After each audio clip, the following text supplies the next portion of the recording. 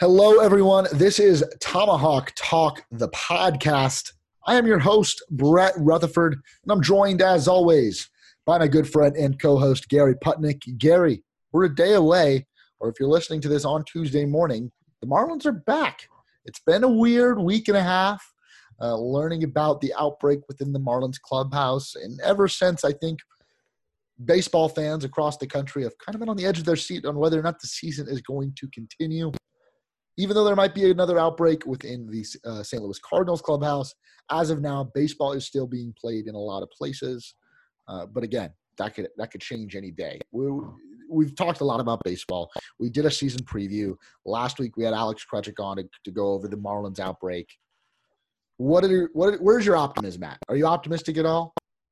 Well, they did a good job of containing it, and thankfully, I think my optimism really lies in that, like, the Phillies aren't having an outbreak, or any other team that the Marlins may have played, whether it be the Braves or the Phillies, aren't like blowing up with cases right now, because that just shows that baseball isn't that much of a super spreader sport that we may have thought, because everyone touches the ball, or maybe their protocols with using the baseballs and throwing the balls out after usage is working. So I think that's really positive, and also that the Marlins are starting to kind of formulate a roster now, and we have this kind of weird team that we've put together, whether it be with some minor leaguers, a few of the guys that were on the 30-man originally, and a few signees that we've brought in, like Logan Forsythe. So it's going to be a weird team, but I don't think they're going to be out of it completely, because we do play the Orioles, so we might be competitive against them. I could expect them to maybe split the 4 games that we play in Baltimore, but that's just a very optimistic look at it. Gary, I can tell you all about the Orioles. Yeah, I don't know if you've been following, Gary. The Orioles just swept the Rays over the weekend. Sorry, I've been a Dodgers fan for the past few days, so the Orioles are hot. Hey, the Marlins are also we were in first place for all of last week. It didn't just happen until like yesterday, where the Braves surpassed us for number 1 in the East. So I believe also we're one of 2 teams in the all of MLB with 1 loss. So the Marlins are hot as well. For sure, and you just heard him, but he's joining our panel. He's back on tonight.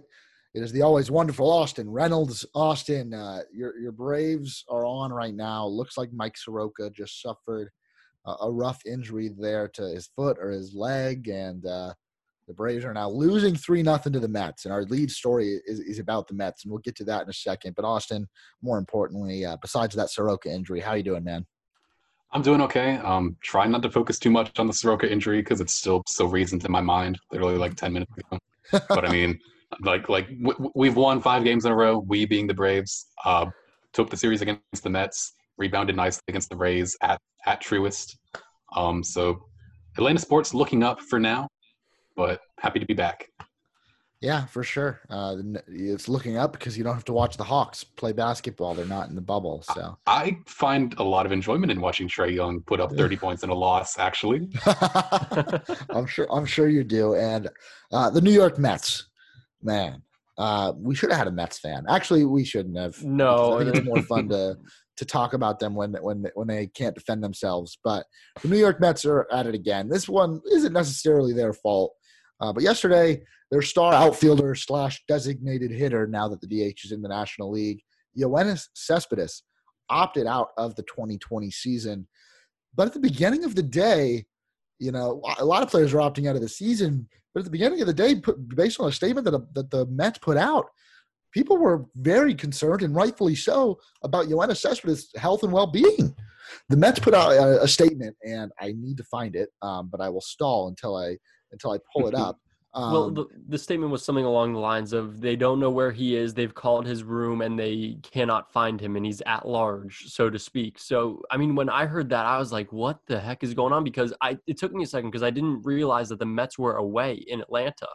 So I first thought, I was like, oh, shoot, he's not like just sleeping in at his house. He's just not in his hotel room, and they know it. Right. And news like that or statements that are put out like that, not usually followed up by good news. Mm-mm. And no one was really wanting to speculate, but we were all just concerned about Cespedes, a guy that is a much beloved baseball player, That's had a very weird career with the Mets, and it just got even weirder.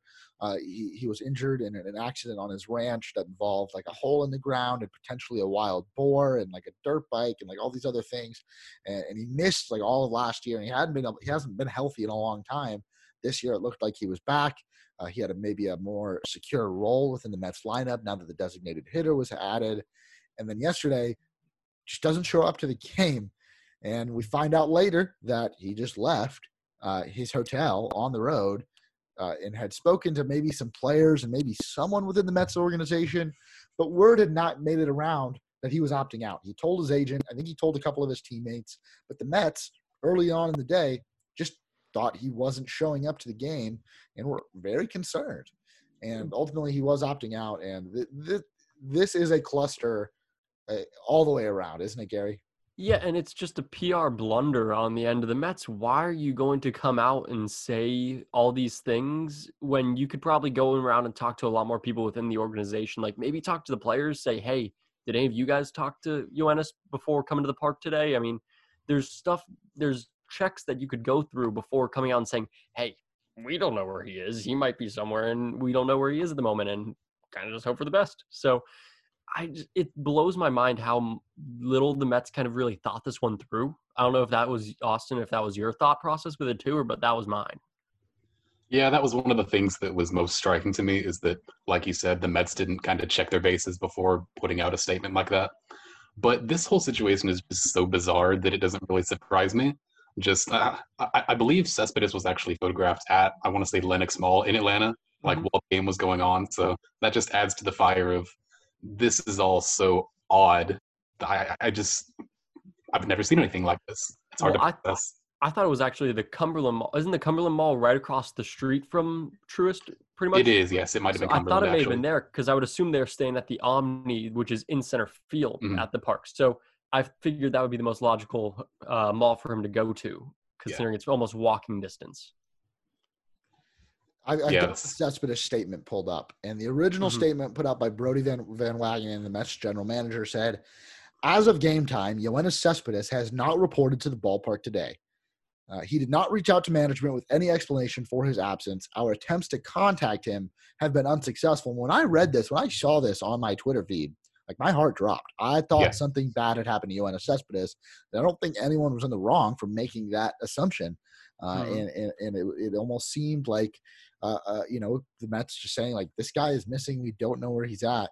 We cannot get a hold of him. He's not in his hotel room. That's a worrying thing to put out. And then they say, well, we have reason to believe he's in good health. Without saying that, like, he's not, like, we know where he's at. They just said we have reason to believe he's in good health. What does that even mean? I mean, yeah, exactly. How do you say we think he's in good health, but we don't know where he is? I mean, you kind of have to have one to know the other in that sense, really. I mean, those two things go hand in hand. So, I mean, it's backwards how the Mets think, and I still don't get it. Like, people say the Marlins are incompetent with their front office and so forth, but the Mets, I don't know, they never cease to amaze me. Yeah, and in putting out that statement that said we have reason to believe that Cespedes is in good health, he's safe, whatever, I feel like the Mets kind of added an unnecessary second step there because, like, at that point they had the information to know that I would like to believe that they had the information that he was opting out, his life is in no danger. Why not just come out and say that and put everybody's fears, like, get them out of here? Exactly. Yeah, no, just a weird situation. I don't know what led to Cespedes' decision to opt out. Or the fact that it was so sudden. He's not the only player that's opting out since the season has started. Lorenzo Cain of the Milwaukee Brewers decides to opt out, but also Nick Markakis, who before the season started said he wasn't going to play, but now he's deciding that he is going to play and he's going to be allowed to be reinstated and join the Braves roster. So just a weird thing. And, we're not going to blame anyone for opting out. That's definitely not the case. But and we don't know how Cespedes went about handling it. Is he supposed to tell the Mets, or is he tells his agent who tells the Mets? I don't know how that works in a major league clubhouse. I don't know if anyone knows how that works in a season like this. There's a good chance Cespedes texted his agent or called his agent and said, I'm opting out, assumed that his agent was going to pass that information along to the powers that be, and that just never happened. Again, that's all speculation. Like, I have no idea what happened, but just an all-around botch situation that was bad from a PR standpoint, and just makes the Mets, who are an organization for one reason or another, always seems to get laughed at. And I try not to do it that often because I enjoy a lot of the players on the Mets and I enjoy the way they play baseball. I enjoy watching them. I've got a live stream up right now of their game against the Braves, but I mean, just completely botched all the way around here. I can say for a fact I enjoy watching the Mets kind of fumble around every now and then. Speaking from an NL East point of view, I think Austin probably would join me in that sentiment. It's one of my favorite pastimes. Yep. Lol Mets. Yeah, and they've always kind of been the little brothers of Major League Baseball. They play in New York, down the street from the Yankees, who've won 27 World Championships, and the Mets have won 2. They haven't won one since 1986. You looked at what happened back in the 2015 World Series where Matt Harvey pitches a stellar game, convinces Terry Collins to put him back out there for the 9th. The Royals go on to win the game in the World Series, and little things like that. Now the Wilpons are going to sell the team, and Mets fans are all excited that they're under the grasp of they're escaping the grasp of the Wilpons. Then that deal falls through, and now it sounds like A-Rod might be trying to buy the team and with Jennifer Lopez and a different ownership group, and not sure if that's ever going to happen. And the Mets, they are an easy target, but they've got some really talented players. Pete Alonso, Jake DeGrom, 2 guys that played college baseball here in the state of Florida at Florida and Stetson respectively, but just completely botched all the way around. Guys, we've got good news. This summer has been a very weird summer content-wise on Tomahawk Talk. You saw us do trivia, and we haven't done it in quite a while. I'm not saying it's retired. I've only got a few more shows left here, on Tomahawk Talk. Maybe we do it once or twice more before I'm out the door. But the one thing that we've been lacking from a content standpoint is Florida State talk. Not by any fault of ours, but the fact that there really hasn't been much to talk about when it comes to Florida State when everything around college sports has been shut down. Now, obviously, Mike Norvell and company, or Mike Norvell and Marvin Wilson created some content for us earlier on in the summer in a way that I don't think anyone wishes they had. But that did happen. We talked about it a lot, and now we get some real football news to talk about. So when the ACC or when the Big Ten announced that they were going to a conference-only schedule, Brett McMurphy also reported that the ACC was looking to finalize a deal that included a conference-only schedule. And that was not officially announced by the ACC until a couple weeks ago. And it's not a conference-only schedule for the most part. I mean, it is, but you still are allowed to have one extra game. But it's got to be either within your home state or there's another way you can pull it off. And it's not quite clear where Florida State's going to be getting that extra game. If they do it all, there's a chance they just play 10. But it's not going to be coming against the Florida Gators because the SEC also finalized that they are playing conference-only schedules. And the University of Florida president, I think, voted against. Was it the president or the AD or both? They voted they were one of the schools in the SEC that voted not to play out-of-conference games. So there will be no Florida State game. But we've got a new Florida State schedule, and it is a doozy because they obviously, with the conference-only schedule, lose West Virginia, Samford, Boise State, Wake Forest, Boston College, Syracuse, and Florida. And they add Duke, Georgia Tech, Virginia, North Carolina, and Notre Dame. Gary, just initial thoughts. How does the ACC do this? I mean, Florida State, I thought, had a favorable schedule for Mike Norvell's first season, a respectable one, to say the least.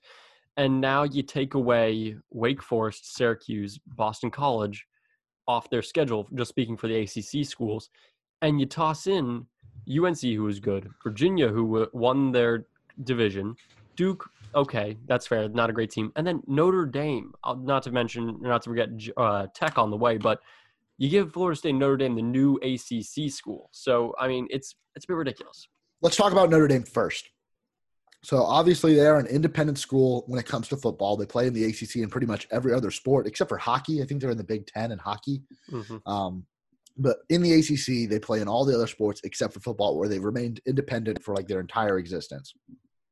I expect after this season them to go back to playing independently. That's not official, but that's just my expectation at this point, given everything we know about Notre Dame and how they like to run their football program. They very much like being independent, but they've played for I don't know how many years, maybe closer to 10 seasons, a 4 or 5 game ACC schedule every year.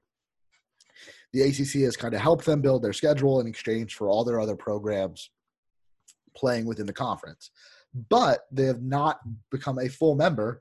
And at the same time, Notre Dame, which is almost always a top 5 brand in college football, and maybe even a top 3 brand in college football, has all of their home games broadcast by NBC in a ridiculously ludicrous TV contract. And the ACC, until this year, doesn't see a single dollar of that. Now, that year, this is going to change. This year, that's going to change. That revenue is going to come in. That is going to help the conference. And although I think a lot of fans within the ACC have reason to resent Notre Dame and how they've kind of pushed back on becoming a full-fledged member of the conference in football, Austin, what do you think like the NBC contract and the revenue that Notre Dame can bring in as a whole would mean for the conference? I mean, especially in this bizarro college football season impacted by COVID, if it were to happen, it would be huge for the conference because, I mean, individual schools are taking huge losses. We saw Florida State Athletics cut 25 positions a couple weeks ago. So any amount of money that could come from this Notre Dame NBC contract revenue sharing would be huge, honestly, is even for a conference as big as the ACC is. Yeah, and I don't know long term if that deal with NBC would have to be I don't know if they can hold on to that long term with the ACC having a contract with ESPN. Yeah, I really don't see that happening. I think it's just a one-time exception because Notre Dame has kind of been pushed into the ACC this year. So assuming things go back to normal next year, I don't see this contract having any further influence. But this year specifically, it's very beneficial. Which is another reason why Notre Dame might say, yeah, we're going to just go back to being independent. We'll play in your conference this year. You're saving our season. Here, take a little bit of our TV revenue while we play games and play for a conference title in a conference that we're not even really in. What kind of timeline would that be, by the way? Having, say, Notre Dame versus Clemson for the ACC championship? That's probably the direction we're headed in. I know there's a couple other teams that have a chance, and another one of those teams is North Carolina, which is another team added to Florida State's schedule. They're coming to Doak Campbell Stadium. They're coming to Tallahassee, and they're going to be led by sophomore quarterback Sam Howell, who for a very long time, up until National Signing Day, was committed to the Florida State Seminoles. He had an incredible freshman season at North Carolina. Gary, I can see a reaction. More than the Notre Dame game in Virginia, who beat Florida State last year on the road, this is the game that I think is going to haunt a lot of Florida State fans this season. This one might be one of the more impactful ones because this can sort of tell if Florida State got it right or got it wrong by letting him slip through our fingers. So, I mean, he led the team to a 7-6 record last year. He was one of the leaders. I think he may have set a school record or an ACC record or like something in passing yards. I mean, he was phenomenal there. And they're solid teams. I mean, they've been building up a solid team. Mac Brown's done a good job recruiting this offseason and looking into even further recruiting classes. He's picking up some solid players and starting to make me worry about the Tar Heels over there in a sport other than basketball, which is surprising. Yeah, Sam Howell, 3,641 yards as a freshman, 38 touchdowns and 7 interceptions. And that was just as a true freshman under Mac Brown, who has put together some of the best recruiting classes that North Carolina has ever seen. They're returning some really talented players besides Howell. And this year and probably next year, North Carolina are going to be competing for a spot in the conference title, conference title game. I'm not saying they're a contender to win the conference, especially not while Trevor Lawrence is at Clemson. But this year, I mean, with there being no divisions, and I haven't looked at their schedule. I don't know if they play Clemson and Notre Dame, but they've only got to have the second best record in the conference. So I can tell you their schedule right here. So for their home games, they're going to have NC State, like always. They'll have Notre Dame. So they got Notre Dame, but that's going to be in North Carolina. They pick up Syracuse. They got Virginia Tech. They got Wake Forest. They have Boston College. They have Duke, Florida State, Miami, Virginia. So I really do believe they have a favorable schedule. I mean, their only real tough games, I think, from what I can see on the schedule, Notre Dame, Florida State, Miami, maybe Miami, and Virginia. So that's a pretty solid schedule for me. Yeah, Sam Howell's records broke the North Carolina single-season passing touchdown record with 35. Yeah. The NCAA true freshman passing touchdown record with 35. The Carolina freshman passing touchdown, the Carolina freshman passing yards, completions, and attempts, and the North Carolina touchdown to interception ratio. He had 28 more touchdowns than he had interceptions. A truly incredible season. It's just the beginning. And Gary, I don't even think you need to see this game to know.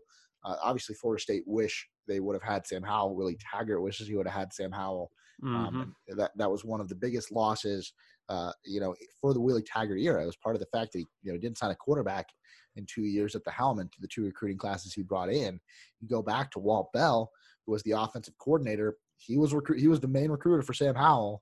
And when Walt Bell knew he was going to be out the door and head into UMass, he was negatively recruiting Florida State to Sam Howell on his way out the door. And that made it, even though Howell remained committed to Florida State up until signing day, I mean, it was pretty obvious that he was going to flip, that he was not coming to Tallahassee. One, after watching what took place on the field in Taggart year one, but two, Walt Bell going over to UMass. You knew Howell wasn't going to follow him there. Instead, he stays home, goes to North Carolina, plays for Mack Brown, and puts together one of the best freshman seasons, not only in ACC history, but in college football history. And, breaking it down, like through the schedule, that's a loss. I do not see Florida State beating North Carolina. No. I don't see them beating Notre Dame. And the other 3 games, they'll probably beat Georgia Tech. I can't call Duke a lock at this point. And Virginia is probably a loss too. It's a winnable game.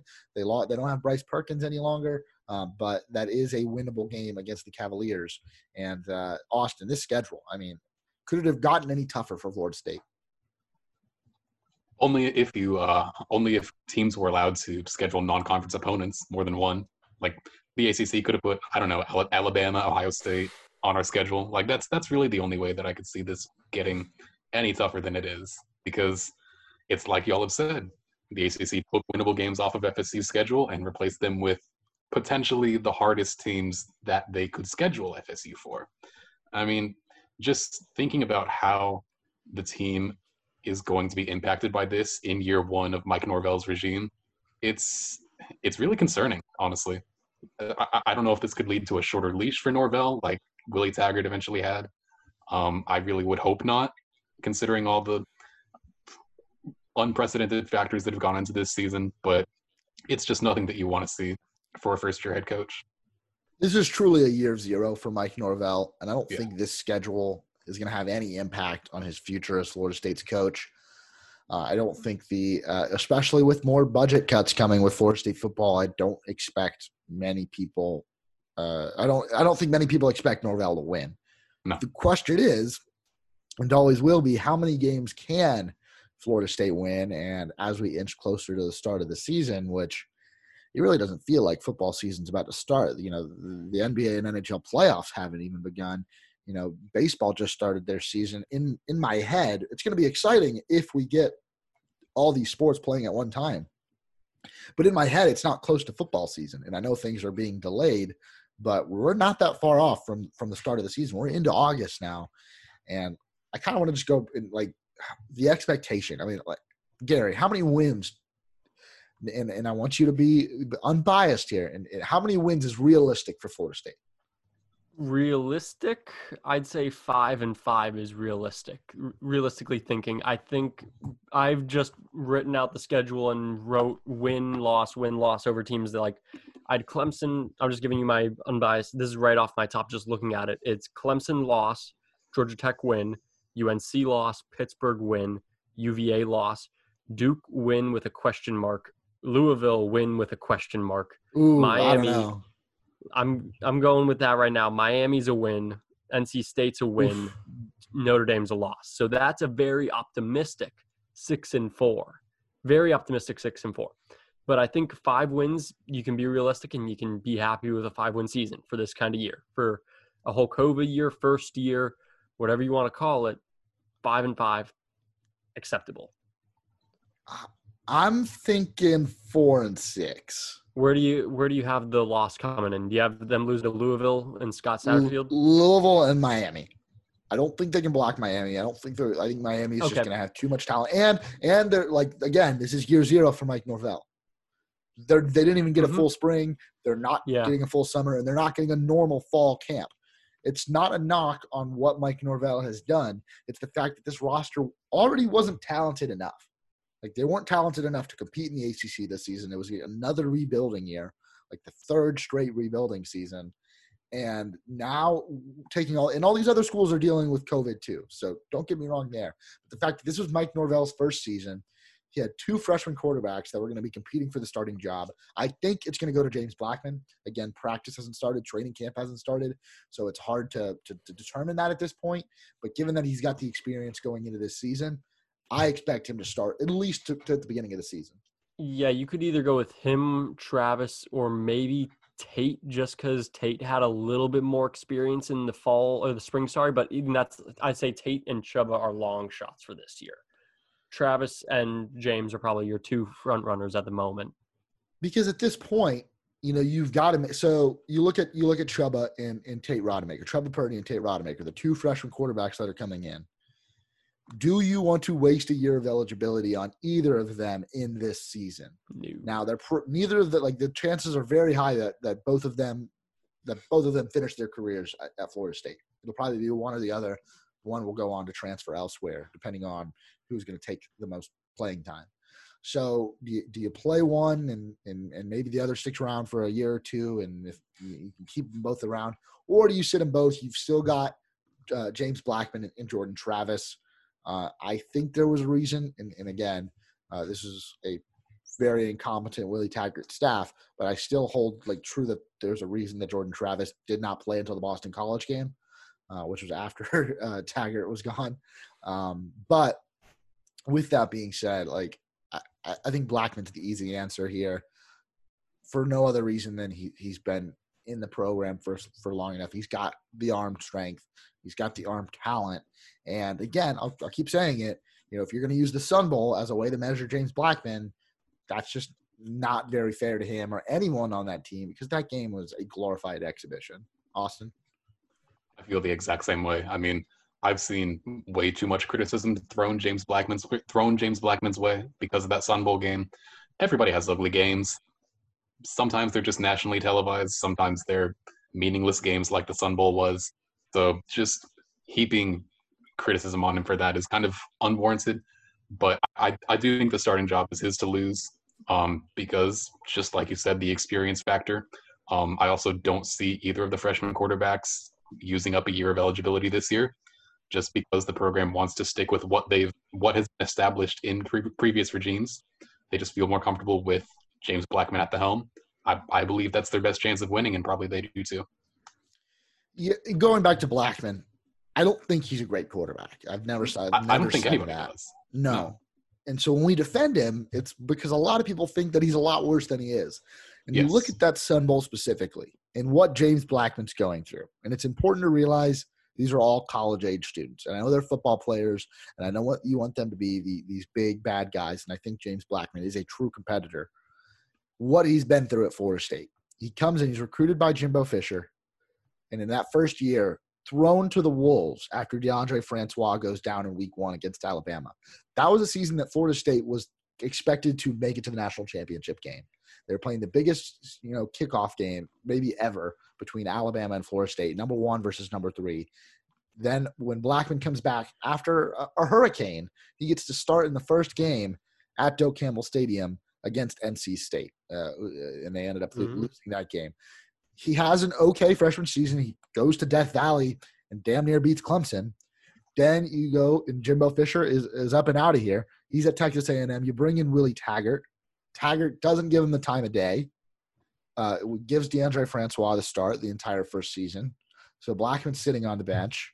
Then he finally gets a chance to go in year 2 against a team that really didn't improve at all. It's a completely new offensive coordinator. So James Blackman, I know the offense didn't change that much in terms of scheme, but James Blackman gets a completely new offensive coordinator and doesn't even finish year 2 as the starter before Willie Taggart's fired. And now he's in the Sun Bowl, and Odell's still the head coach. It was pretty clear we were moving towards we might have been moving towards hiring Mike Norvell at this point. But he's about to have his third coaching staff. He has no idea what his future is. It's been riddled. He's been playing behind a bad offensive line. He's been playing with some bad football teams. And I think he just tried to make a lot happen in that Sun Bowl. And it just didn't work out. And he got emotional on TV. And it's okay to be emotional on TV, especially in a football game. So when we defend James Blackman on this show, I'm not here trying to say that he's the quarterback that's going to take Florida State to the promised land. I don't think he is. I've actually said that like last year when we were previewing the football season, I've said that there is not a good quarterback on Florida State's roster. I'm still not convinced that there is now. Obviously, you've got 2 incoming freshmen, but they're probably not going to be good day one. They need time to develop. But James Blackman, I think, is the guy for the job at this point for Florida State. I'd love to see him get one more chance, even if it doesn't work out, because of how tumultuous his career has been in Tallahassee. Gary, any final thoughts on the schedule or the quarterback situation? Obviously, we haven't even started training camp, so some of these storylines we're making up out of thin air. Well, I was going to say, if you want to put more into perspective our relationship with James Blackman, I was the leader of the Alex Hornibrook fan club for all last season. So, I mean, that's just where I stood at that point in the season. But then again, I don't know anything about football, and you can kind of probably tell. Well, no, but you look at that. I know. Like Blackman, Hornibrook, who is not a good quarterback either. Yeah. And Blackman had to deal with all that uncertainty when Hornibrook came out. In what game did he come in? The NC State game? Yes. And one of his first passing plays, he threw a crossing route for a touchdown. Yeah, and against a terrible NC State secondary. And was it Terry or Helton that scored, or was it Helton? Might have been Matthews? It was Helton. It was Helton. Helton, who created that touchdown with just his pure speed, because Yes. he's one of the fastest guys on that team. He probably might be the fastest guy on the team. And then Alex Hornibrook, get the student section chanting "horny, horny, horny." I hope that we don't get in trouble for saying "horny" on the show. But I'm sorry, that was me leading the chant there.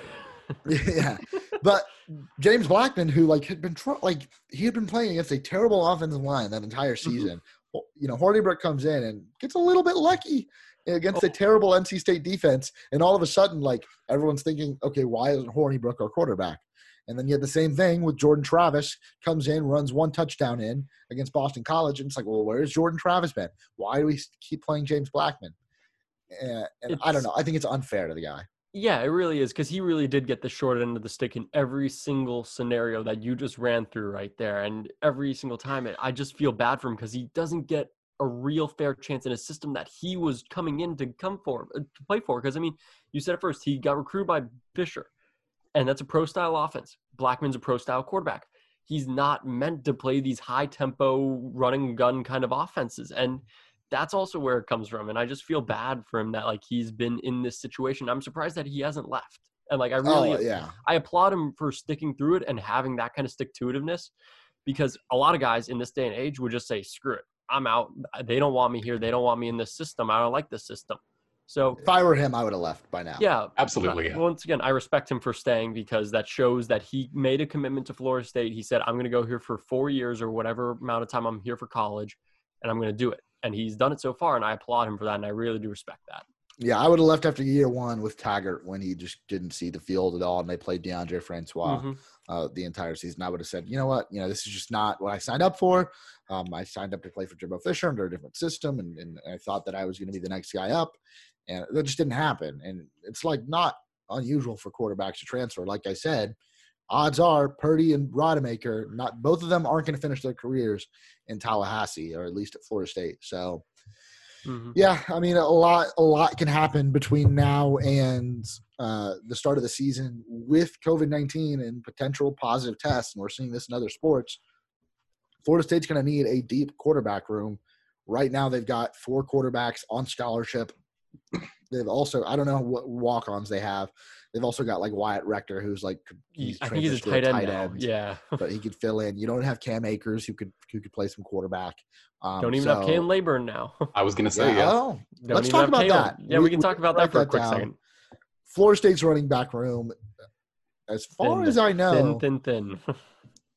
there's like 2 scholarship running backs. One of them's a freshman, Lawrence Toafili. I think you're correct on that. Can someone fact check me on that? I am checking it at the moment.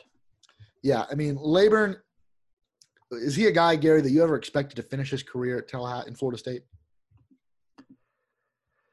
Based on what we saw in his first year after that first play against Virginia Tech, that phenomenal first play that I stepped into the bathroom during, I thought we were going to see more of him. I was hoping to see more of him, but we didn't. And then right after that season, I was like, okay, he's gone. I mean, when you play that way that you did in the first game and you have that explosive play and you have that potential, you're not going to sit behind Cam Akers, the guy who's going to get 1 million touches a game for the next couple seasons. And he stayed through it, and now he's gone right when Cam leaves, when he's most likely going to be the number 1 running back there. I mean, other than obviously you have Joshua Corbin transfer from Texas A&M. Oh, Corbin, right, and he's eligible. Yes, he's eligible to play. So obviously right now I got him probably as my number 1 back at the moment, but I would say I would have given it to Kalen if he was still here. So it was a weird situation. Maybe he just didn't connect with the coaching staff. That would have to be my only guess at the moment as to why he's not here anymore. So they bring in, and I mean, in some of the releases that we've seen from other sources, I've seen that he has had off the field issues. Oh, yeah, I am not aware of these off the field issues, but I don't know what those could be. Yeah, and I don't think we're gonna speculate on those. No. I'm not trying to do that. You've got plenty of players, more than I thought, that are on the roster that are capable of functioning at running back. So you've obviously got Jashawn Corbin. Ja'Kai Douglas is another freshman that was brought in out of Louisiana. Deontay Sheffield, which I believe he's not on scholarship, but I could be wrong. Lawrence Toafili, the freshman out of Pinellas Park. You've also got Trayshawn Ward, LaDamian Webb, Raekwon Webb. These are not guys that you expect to play. And then Corey Wren, who is a freshman. He was committed to Florida State as an athlete, but he is probably going to be the fastest guy on the team. Yeah, he could very easily get snaps at running back this season or receiver. I have your answer to how many scholarship running backs are currently on Florida State's roster. All right. And it was just Kalen. Well, this is according to Toafili. I mean, I'm reading a Democrat article that Kurt Weiler wrote July 9th. So, I mean, that was then maybe we've started. That are on campus at that point. Yes, but as of right now, from the article that I saw July 9th, Kalen was the sole scholarship running back on the 2020 roster. Okay, because you had Toafili. It was who was on the team last year as well. Okay. That was the other qualifying factor. Yeah, because you've got Corbin, who is on campus, and he is eligible. Yes. And then you've got Toafili, who is coming in as a freshman, a 4-star freshman, who was supposed to be him and Knighton, Jalen, or is it Jalen Knighton? Not Jalen Knighton. The other running back that flipped to Miami. Yeah, I think it was Knighton from Deerfield Beach. I believe that's where he went from. Yep. Mm-hmm. But they also had Toafili in the class out of Pinellas Park, another really talented back. Corey Wren, who I think is listed as an athlete, but could get snaps at running back. But yeah, it's thin and it lacks experience. Corbin could end up getting the majority of snaps. Sheffield's on scholarship though? I don't believe he's on scholarship, but I'm just saying a running back who has some experience. Sheffield has some experience functional. Playing. Yeah. You could put him there, but you don't want to. For sure. Yeah. So Laburn, a guy that, I don't know, just from what we've heard and what we know about how he fit into the program, just wasn't expecting him to finish off his career. I always kind of just assumed he was just going to transfer at some point. And I don't know if he hasn't announced where he's transferring yet, but he's no longer with the team. And no matter how you slice it, that's a loss for Florida State. I don't know how big of a loss it is, but it's a loss. I mean, it's just even less continuity behind an already questionable offensive line. So it's just an awful recipe for this upcoming season, I think. Unless one of these new running backs pops, then I would expect the ground game to be pretty dismal. Yeah, and you look at that's going to be hard. What happened with Cam Akers shouldn't have happened. He shouldn't have been that good that early on and throughout his career. The freshman season he had behind that offensive line in 2017, that just doesn't happen, and it did, and that's why he got drafted in the second round. That's why he's going to go play in the NFL for the Rams. And I don't know if right now on the roster Florida State has any NFL type talents at running back. It could happen with Toafili. He's young. He's going to be a freshman, but we'll just have to see. That's the other big piece of news coming out of Florida State football. Let's talk hockey a little bit. So the NHL is getting underway. They're also going with the bubble, as the NBA has done, as Major League Soccer has done, as NWSL has done. Major League Baseball has not, and they're dealing with the consequences of that now. Crucially. But National Hockey League is playing in 2 bubble cities, not in the United States. So they're the National Hockey League. They're full of Canadian teams, and their bubbles are in Canada. So all the Eastern Conference teams will be in Toronto. All the Western Conference teams are in Edmonton. And wow, it's 7-0 Mets now. Austin, sorry about it. Oh, hey, the Marlins might be back in first place. Are you watching? Did I spoil a home run? By like 2 seconds, yes. My stream is a little behind. So Sorry, yeah, I was coming into this game. I was okay with dropping it because taking 3 out of 4 from the Mets, fine. Sure not like this. The last place Mets. I know you guys both care that Wilson Ramos is on my fantasy team. Anyways, just drive the stake in even deeper. NHL bubble cities, Toronto and Edmonton, they took things a little differently. So in the NBA, like all the teams are playing 8 games to finish their quote unquote regular season. I know the schedules were all altered based on teams invited to the bubble to determine their seeding. The NHL is doing things a little differently. So Gary, why don't you break down the format a little bit for what's going on in the NHL? All right, so I'm going to start from the top and work my way down. So the top 4 teams in your conference, Eastern Conference, it's going to be Boston, Boston, Tampa, Capitals, Washington, Flyers. and Philly. Yeah, so those Correct. are the top 4 teams in the conference for the East. And those 4 teams are going to play round-robin games under regular season rules for at least overtime. So we can get into that a little bit later, but they will play 3 round-robin games once against each other. So, like, the Bruins are going to play. They already play the Flyers. They'll play the Capitals and the Lightning. And whoever comes out with the best record will be the number 1 seed, and then so forth. So 2, 3, and 4.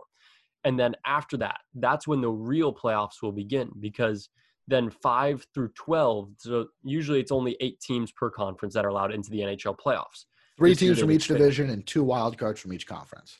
Correct. So it's pretty much top 8 event. It always kind of ends up being the top 8 teams. It's very rare that you don't get that. So this time they've just said, okay, only the conference pretty much, and you're just taking the top 12 teams. So the Panthers made it, the Rangers made it, the Islanders made it, the Canadiens. I think the Canadiens are the 12th seed, so they just barely squeaked in above that line.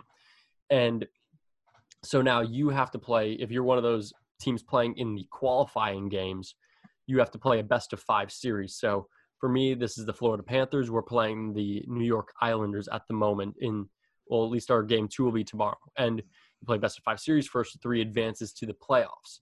And once both teams advance out of these series, then you'll have real playoffs, best-of-7 series, normal, and then you just go from there. You go quarterfinals, semis, conference finals, you go quarterfinals, conference finals, and then championship. So then you'll have that there. So I think it's a good format because a lot of people, what we enjoy about hockey is specifically playoff hockey and the intensity that comes along with it. And instead of like how the NBA, they're just kind of easing their way back into play, the NHL saying, screw it, let's just go to straight playoff hockey. And I kind of enjoy it right now. So, I mean, I think it's a fun format to start. I know you have your questions and problems about the round robin, Brett, but I enjoy it so far. Yeah, I'm giving every league the benefit of the doubt when it comes to returning and how you're going to format things. I'm always a proponent of like the integrity of the game and awarding the championship to the right team. And I make plenty of unorthodox arguments when it comes to, like, I've always said that I love how in European soccer, there's no playoffs. Everyone plays the same schedule. And I enjoy the competitive balance of that, where every team's playing the same schedule. Whoever wins the most, they're your champions. I think that is the best way to determine who the best team actually is. But this year, it's such a weird year. You're looking at Major League Baseball where every team might not even play the full schedule. You're looking in the NBA where not every team was invited back to the bubble, where I think only one team had been mathematically eliminated from the postseason in the NBA, maybe one or two others, but I know Golden State was. I think the Timberwolves were as well, but they were the only two for sure. Right. And there were all these other teams that mathematically had a chance, even though realistically that chance was probably, next to nothing, but weren't invited back to the bubble for the NBA. Now you look at the NHL, and I have a couple issues with it, but again, I think it's enjoyable. I think it's going to be exciting. You got to look at the Boston Bruins, and I don't give the Boston Bruins credit a lot being a Lightning fan, but they had the best record in the Eastern Conference. And they were by far, from the start of the season to the end of the season, or to the shutdown, the best team in the Eastern Conference. Now they're forced to play in a 3-game round robin against the next 3 best teams in the East, which were, at the time of the shutdown, the Lightning, the Capitals, and the Flyers. And they could end up going from the best team in hockey probably to the number 4 seed going into the Stanley Cup playoffs. And as of now, that might be the most likely, outcome, because through one round of the round robin, everyone's played 1 game. They're the only team without a point. So they lost to the Flyers 4-1. The Lightning beat the Capitals in a shootout today. So the Lightning get a couple points, and the Capitals get a point for losing in the shootout. Now Boston's in 4th place in this round robin. And, you could say, well, they could have just beat the Flyers. But after they put out a full season's worth almost of some amazing hockey, it's pretty unfair that a quick turnaround like this in 3 games could see them as the 4 seed. And then you look at the teams that are 5 through 12. The Pittsburgh Penguins have to play a 5-game series now against Montreal. Pittsburgh Penguins were, again, one of the best teams in hockey, and we're going to easily make it into the Stanley Cup playoffs. They might have, I don't know how close they were to mathematically clinching it, but they had to be pretty close. And now they have to play an extra play-in series. That, again, is a little bit ridiculous. I think it's exciting. I think you're giving more teams a chance to make it into the playoffs. And from, watching the game from that standpoint, that's exciting. With that being said, it's just not as fair as I think it should be. And even though I'm okay with it, I am going to criticize it. And hopefully the Lightning don't get screwed over by any of this, this new workaround as they get closer to the playoffs. I think for this, or Austin, here you go. Unrelated point completely, but Travis d'Arnaud just hit his first home run in a Braves uniform, and I'm proud. I love d'Arnaud. I'm always going to be a d'Arnaud guy, and I was really upset that the Rays weren't able to get him. But I think $8 million a year is a little too much. But love to see that he's smashing the baseball. Just picked him up on my fantasy team, so that's a good. I just cut him last week, so maybe I made the wrong decision. True, but okay. So I wanted to jump back in on the point. So relating to the higher seed playing the lower seed in these qualifying best of 5 series, you really should be able to find out who's the better team with that. I mean, if the Penguins really are the better team, they should win this series. I mean, that sounds stupid and simple, but I think it really is true. I mean, but also you kind of also, like what you said, you kind of have to take into account, the Penguins, I think, did have some of the more, I think they had a lot more positive COVID tests when things first went down in March than most other teams did as a whole almost. So they may have been feeling some residual effect from that, but still, I still think the Penguins are a much better team than the Canadiens. And I think we can all agree, other than Shea Weber and Carey and Price over there in net, Penguins are top to bottom a better team on paper. Wouldn't you agree? I mean, I don't. And yeah, so definitely. It's tough. 100%. Yeah. And so, I mean, it was an overtime loss they had in game 1. You can scratch that up to dumb luck. And I think right now they're actually winning 1-0 against, 1-0, 4 minutes left in the first period. So they'll bounce back, I think. I don't think the Penguins are going to have that big of trouble. Sidney Crosby is arguably the best player ever skate on the ice in the NHL. So I think he'll prove his worth, so to speak, in this series. But, I mean, I love this for me because as a Panthers fan, we were on the cusp of making it, and odds are we probably wouldn't have made it as if things went normally this season. So I love this because it gives us that extra chance, and it gives us a chance to get back at the Islanders, who kind of screwed us in our last time that we met. I believe that was 2015 in the first round of the playoffs. So, but sadly though, the Panthers still just can't seem to get a call to go their way, and it's just frustrating to watch. We're going to talk a lot more about the NHL once the playoff field comes into shape, and just wanted to mention that today because we've kind of ignored it. We talked about baseball's return, the NBA's return, and we wanted to talk about hockey. But going back to the NBA, they had their first weekend back in the Orlando bubble. Quite honestly, my favorite viewing experience thus far in the post-COVID sports world with no fans for the time being. The fact that it's an arena sport, I think, plays to its advantage, that you might not even notice with certain camera angles that there's like no fans in attendance, and just what the broadcasters have done from a visual standpoint and an audio standpoint too, to make it feel as normal as possible. Well, I don't know. I've enjoyed I think the NHL has been my favorite in terms of like having no fans in an arena, because they've done a good job covering the seats. And I think it's also the way that hockey is shown on television, where it's more of the field or playing surface on your screens. Because like the NBA, I've been distracted by the virtual fan board behind it. Yeah. And like, it's also distracting to look at the benches for both teams, because it's not like everyone's normally in a line. Everyone's like kind of oddly spaced out to go in compliance with the CDC guidelines. So it's been a bit more distracting for me, I'd say. The NHL is not, though. We'll keep going back to the NHL. There was a fight today in the full blown gloves drop fight, and maybe that speaks to the fact that the NHL is allowing that. Maybe that speaks to how Canada's handled the virus a little bit better. And obviously in hockey, you can't socially distance on the bench with line changes. Like, that's just impossible. You can't spread everyone out in the stands like you are in other sports. I think it would have been almost impossible to say no fighting, because that's just going to make guys fight more. I mean, Exactly. We started to see that with we even saw it with a little bit of the MLB the other week with Joe Kelly throwing behind Bregman and all that. I know we didn't touch on that too much because that's been all over the place in the media, but players are going to jaw at each other. Players are going to do what they do. It's just kind of second nature for them. Yeah, let's get back to the NBA. And one of the stories I want to talk about, we're kind of making it into a story, but I think it is a league-wide story. Zion Williamson. So he spent some time out of the bubble dealing with a family issue, and he returned to the bubble, was able to get back in training in time to play in the Pelicans' first couple of games.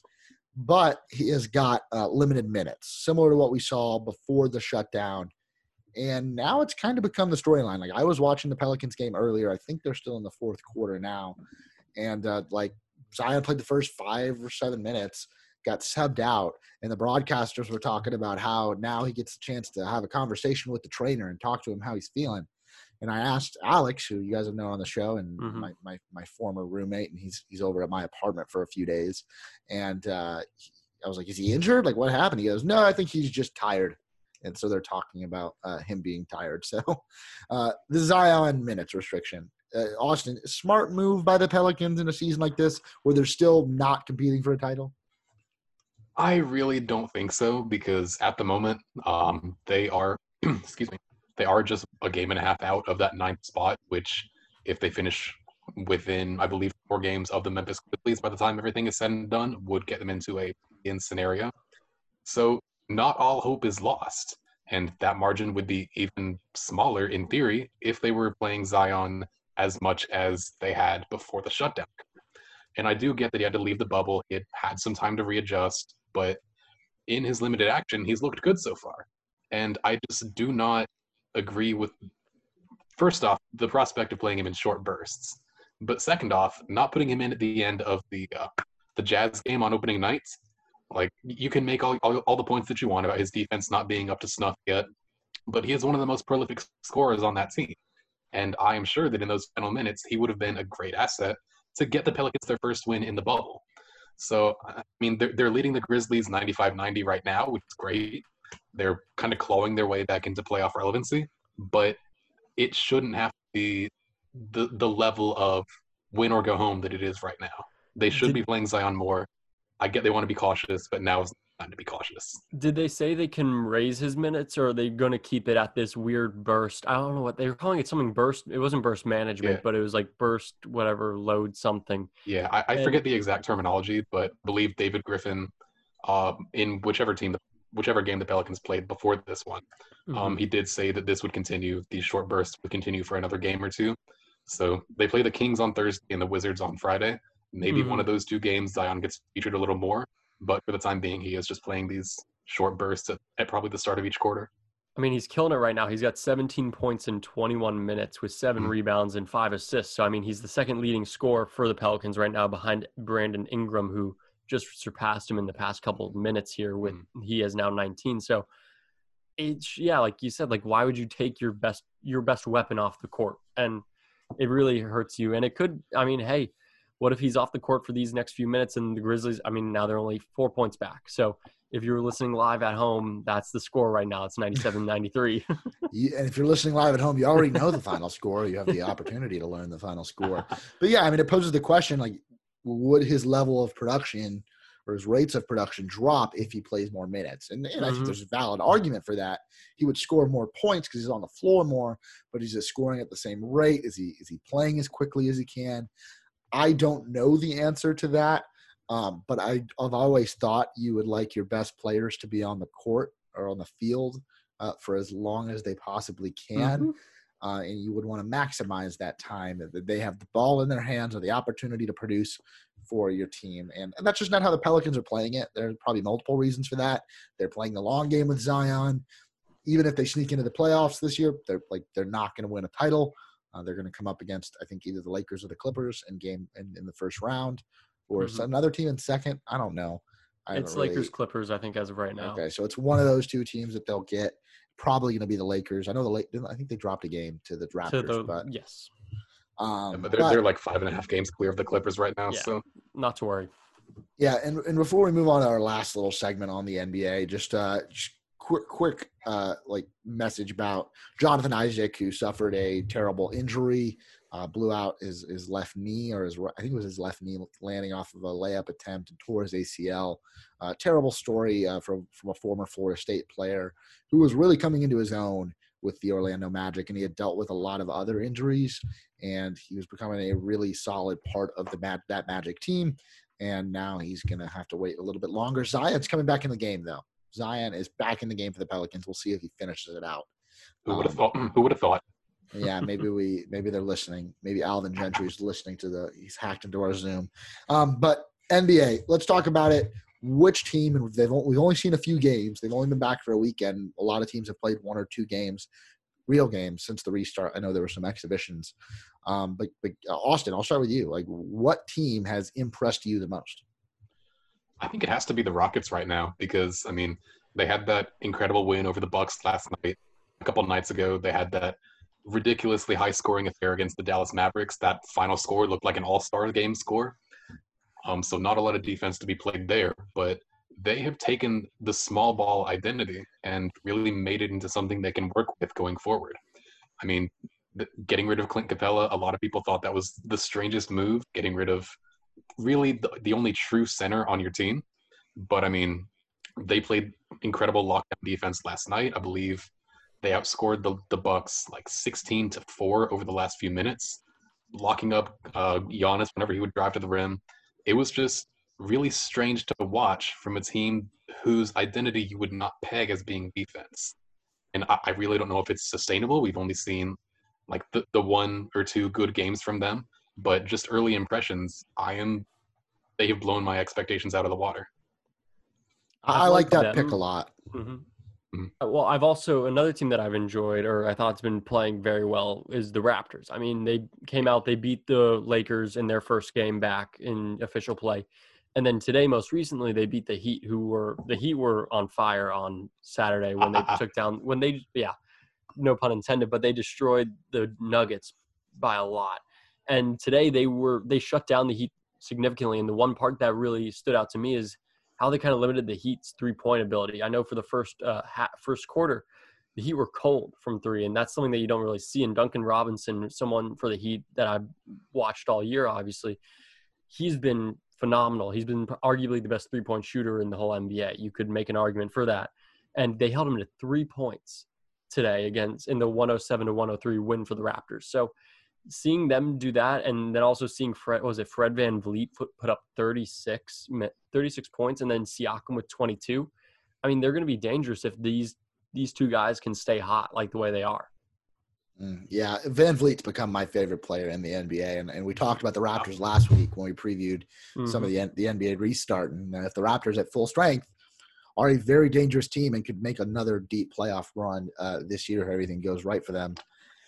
My team is a team that they lost last night on the day of recording, and that's the Milwaukee Bucks. And more specifically, it's Giannis. And you talk about a player who was already probably the favorite to win Most Valuable Player this season.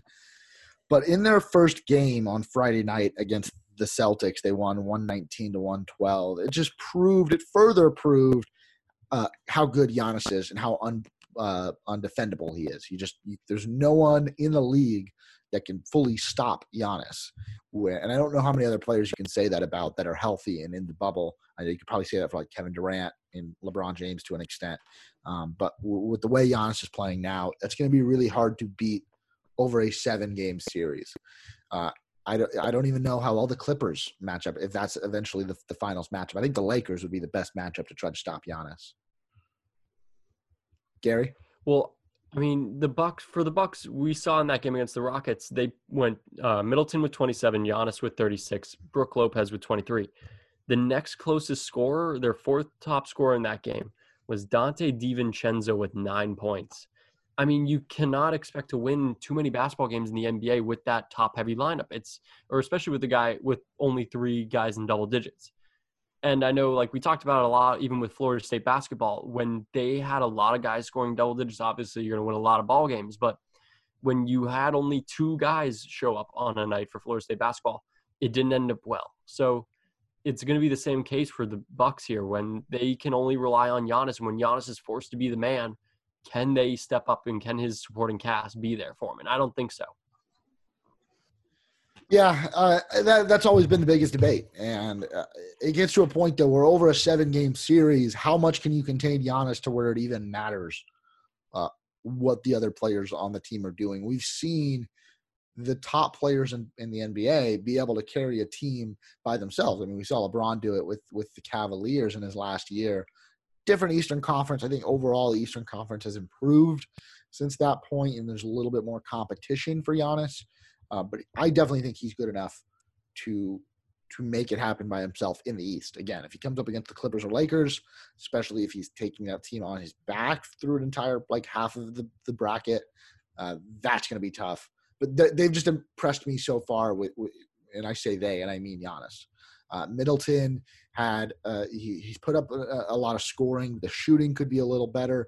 He could score at a little bit better clip, and that would, I think, really help the Bucks' chances. But overall, they're still my pick to be the most likely team to win the NBA Finals. I picked them on last week's show.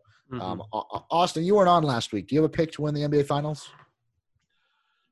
There is a fair bit of bias behind this pick, but the Los Angeles Lakers.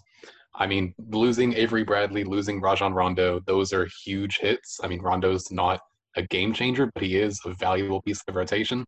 And Avery Bradley is one of their most consistent closers. But I think that they're using these first couple games. You saw they didn't have the cleanest game against the Clippers. Clippers were down a couple rotation players, and the Lakers only won by, 2 or 4 points. So that's a little concerning. But I believe they're using these first few games as kind of a tune-up for the playoffs. And honestly, outside of the Clippers, I would take them over any team in a 7-game series pretty convincingly. Lakers-Clippers is going to be the presumptive Western Conference Finals matchup. That's going to be like a spectacle. But I believe that they are going to get to the finals and win it all. I like that pick. I respect it, and I don't think that's too wild, especially with how deep that team and how solid that team is, and obviously led by some stars. So that is going to do it for this week's episode of Tomahawk Talk. A lot of stuff. We got to talk about a lot of different sports. We got to talk about Florida State football. We haven't really had a full show like this in a while. It feels like where we've had a lot of sports to talk about. This is the most variety that I can remember in a long time. Goodness. It felt great. It feels almost normal, even though we're still doing it from our homes. But hopefully get back in studio as soon as we can. So just want to thank you guys for listening. If you're enjoying it, I haven't really plugged it, but you can subscribe to the podcast and get these episodes downloaded directly to your device if you're enjoying the show. Thank you to our producer, Sebastian Anzoriana, who is not on tonight, but all the great work he has been putting in. For Austin Reynolds and Gary Putnick, I'm Brett Rutherford, and we will talk to you guys next week.